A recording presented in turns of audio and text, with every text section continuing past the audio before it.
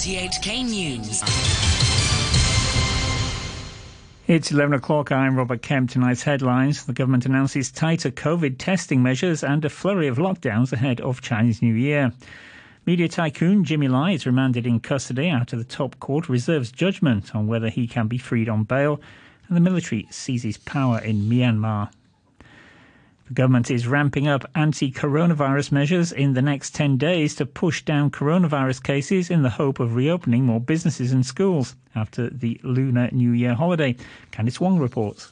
The new measures mean all residents will have to take a COVID test if a single unlinked case is found in their buildings or if the virus is found in the sewage. Mandatory tests will be imposed at all workplaces where at least 2 infections are found. And Chief Secretary Matthew Cheung says there will be a flurry of ambush-style lockdowns ahead of the Lunar New Year. We expect to mount at least 1 operation per day. He says just because the past 2 lockdowns haven't found any cases doesn't mean they aren't useful. That's good news. That means the area is 0 infection. So the people living there, going to shop there, they feel comfortable, they feel safe. The goal is to cut off virus transmissions in a community so suspended businesses and school classes can resume after Lunar New Year break.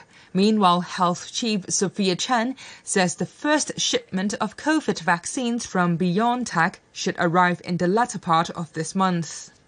Infectious diseases expert Leung Chi-Chu says the tightened measures are a step in the right direction, but one-time tests will have a limited effect. Even if you test all the people within a building and do not find any cases, there's no guarantee there won't be any further case in future because there may be some people still in the incubation period. It's still relying on the individual to stay at high alert so that they can come forward for retesting, even if they have a negative result on the compulsory testing.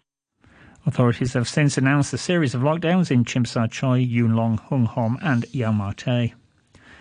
The Court of Final Appeal has reserved judgment on a challenge by the Department of Justice to a lower court's decision to grant bail in a national security case to the pro-democracy media tycoon Jimmy Lai. Priscilla Ng has more.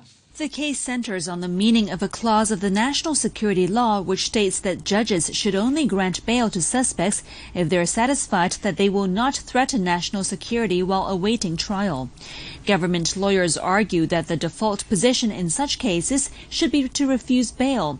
They also argued that it was inappropriate to mitigate risk through bail conditions.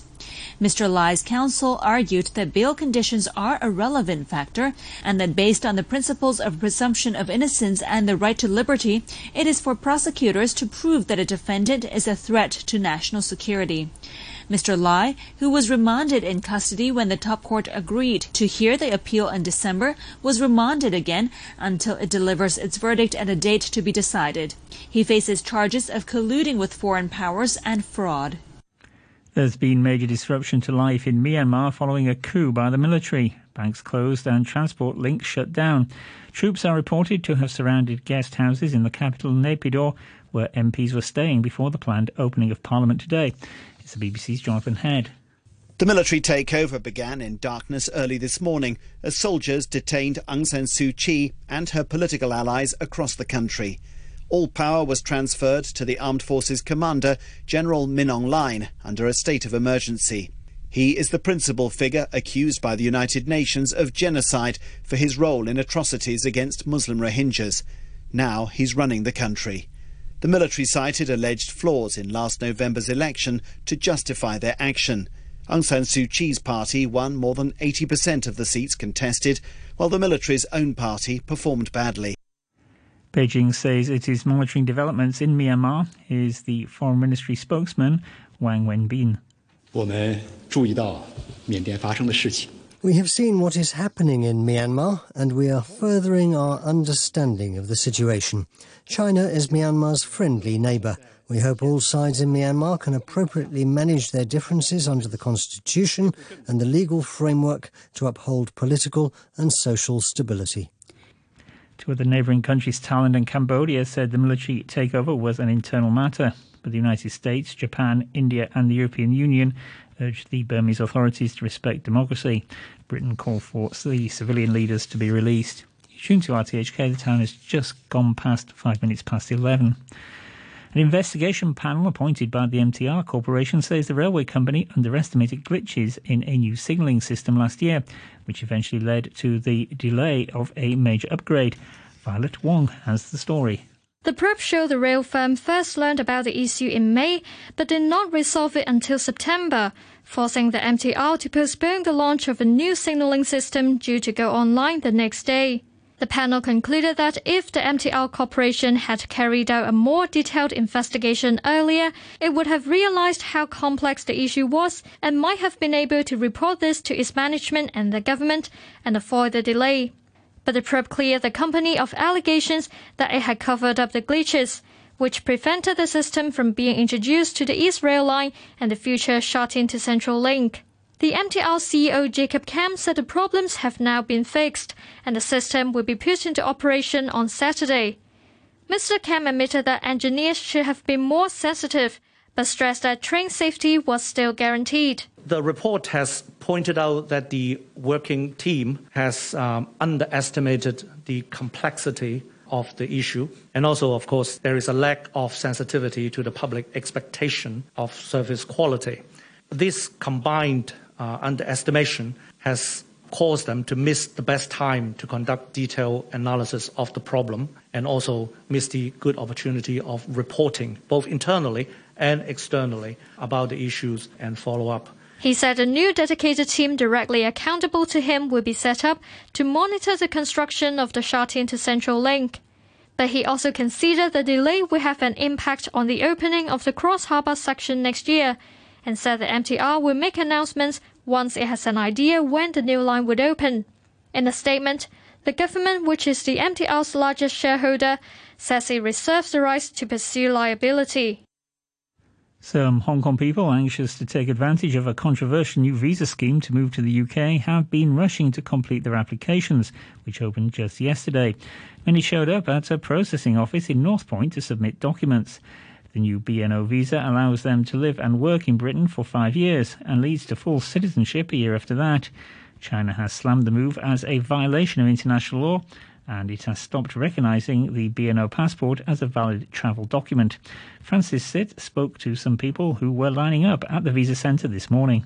We have the time concern because we would like to start our life in UK as soon as possible. We have kids and we would like them to go to UK for a new life. One kid is in primary and one kid is in secondary. They are young and we would like them to start the adaptation early. I was quite nervous and spent 1 hour filling in the online application because there were quite a lot of supporting documents to upload, but the website is quite clear. We have long waited for January 31st to come, and we couldn't wait longer because we don't know what measures would Beijing and Hong Kong come up with to retaliate against this visa scheme. Smooth and quick. I around the office, the staff checked my document. He double-checked my address, telephone number, and then right to biomet. So quickly. Advisors to the Independent Commission Against Corruption say it received fewer than 2,000 complaints last year, the lowest in 40 years. Benjamin Tang, the chairman of one of the ICAC's 4 advisory panels, said the 16% year-on-year decline may be down to the reduced economic activity during the pandemic. He was asked whether the figures could be a sign that people are reluctant to report graft cases. The population may be preoccupied with other things, in fighting a virus, in other economic concern about their own jobs. So a drop is not surprising. It's been an unprecedented year, not just for Hong Kong, but for the world. Both figures, whether it go up or go down, have a lot of other attributing factors as well. So you cannot pin it down on one. But last year, as I said, is exceptional. So I think my guess is this is one of the major contributing factors. Pakistan has received its first batch of coronavirus vaccines. 500,000 doses of the Chinese Sinopharm jab have arrived by plane from Beijing. A Russian court has fined Alexei Navalny's wife Yulia $260 for taking part in nationwide protests on Sunday. She was among those detained near the Moscow prison where her husband is being held. He's due in court on Tuesday when prosecutors will ask the judge to activate a 3.5-year suspended sentence he was given in 2014. The BBC's Sarah Rainsford reports from Moscow. The number of detentions across Russia breaks all records, with well over 5,000 people arrested on Sunday just for turning out to protest. The Kremlin spokesman today denounced the protests as illegal and claimed there were many hooligans among the crowd. So Russian police, he said, were simply doing their job. But this standoff isn't over. Alexei Navalny's team have called protesters onto the streets again tomorrow when the opposition politician is due in court for a hearing that could see him sent to prison for several years. His supporters call that move shameful and absolutely politically motivated. The United Nations has stressed the importance of the work of Libyan representatives who've gathered in Switzerland to choose new leaders. Candidates include figures from the two rival administrations that have been vying for control of Libya, one based in the capital Tripoli, the other in the east of the country. Stephanie Williams, the UN chair of the meeting, told delegates there was a lot at stake. Open competition is good for democracy. This is the kind of competition that can only take place when the guns are silent. Indeed, a year ago, this would not have been possible. The world's first biofueled rocket has been launched by a company in the US state of Maine. The first test flight by Blue Shift Aerospace used a 6-metre-long rocket, which was propelled a kilometre into the air to test its propulsion and control systems. Fuel is more sustainable and cheaper than ones currently available. The company's CEO, Sasha Derry, says it's even safe enough for human consumption. We are the first company in the world that we're aware of to launch commercially a rocket using a bio-derived fuel. Our secret sauce we can't reveal, but we can say that the substances can be found from farms not only across America, but truly across the world. Maine, where the event took place, hopes to become a low-cost hub for small rocket launches.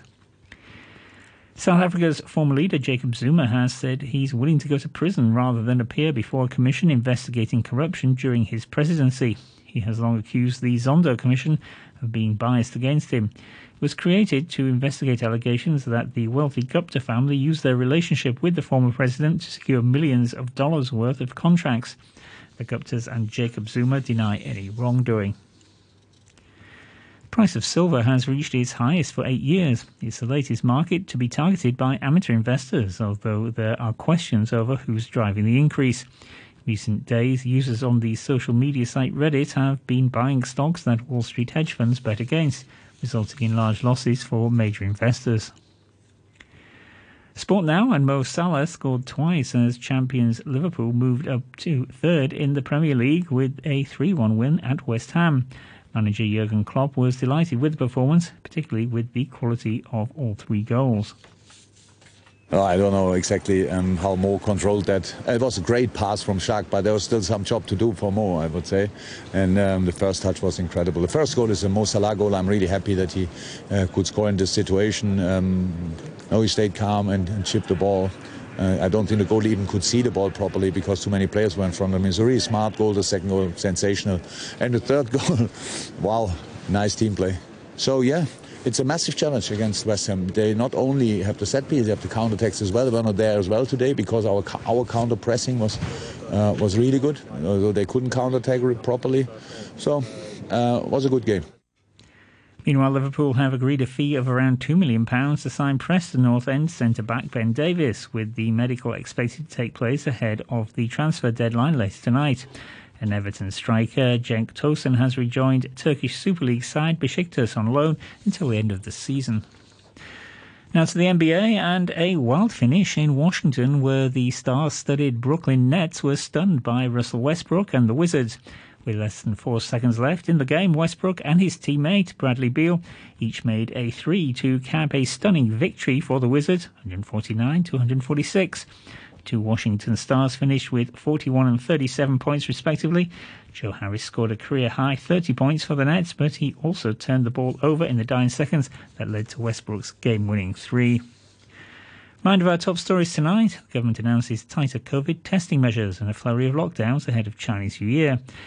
Media tycoon Jimmy Lai is remanded in custody after the top court reserves judgment on whether he can be freed on bail, and the military seizes power in Myanmar. News from RTHK.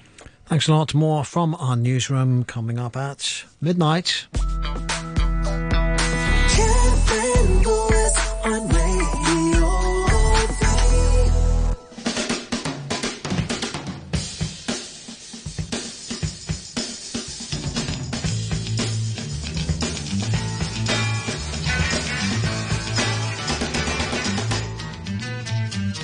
A little less conversation, a little more action. All this aggravation ain't satisfaction in me. A little more bite, a little less spark. A little less fight, a little more spark. Close your mouth and open up your heart and maybe satisfy me.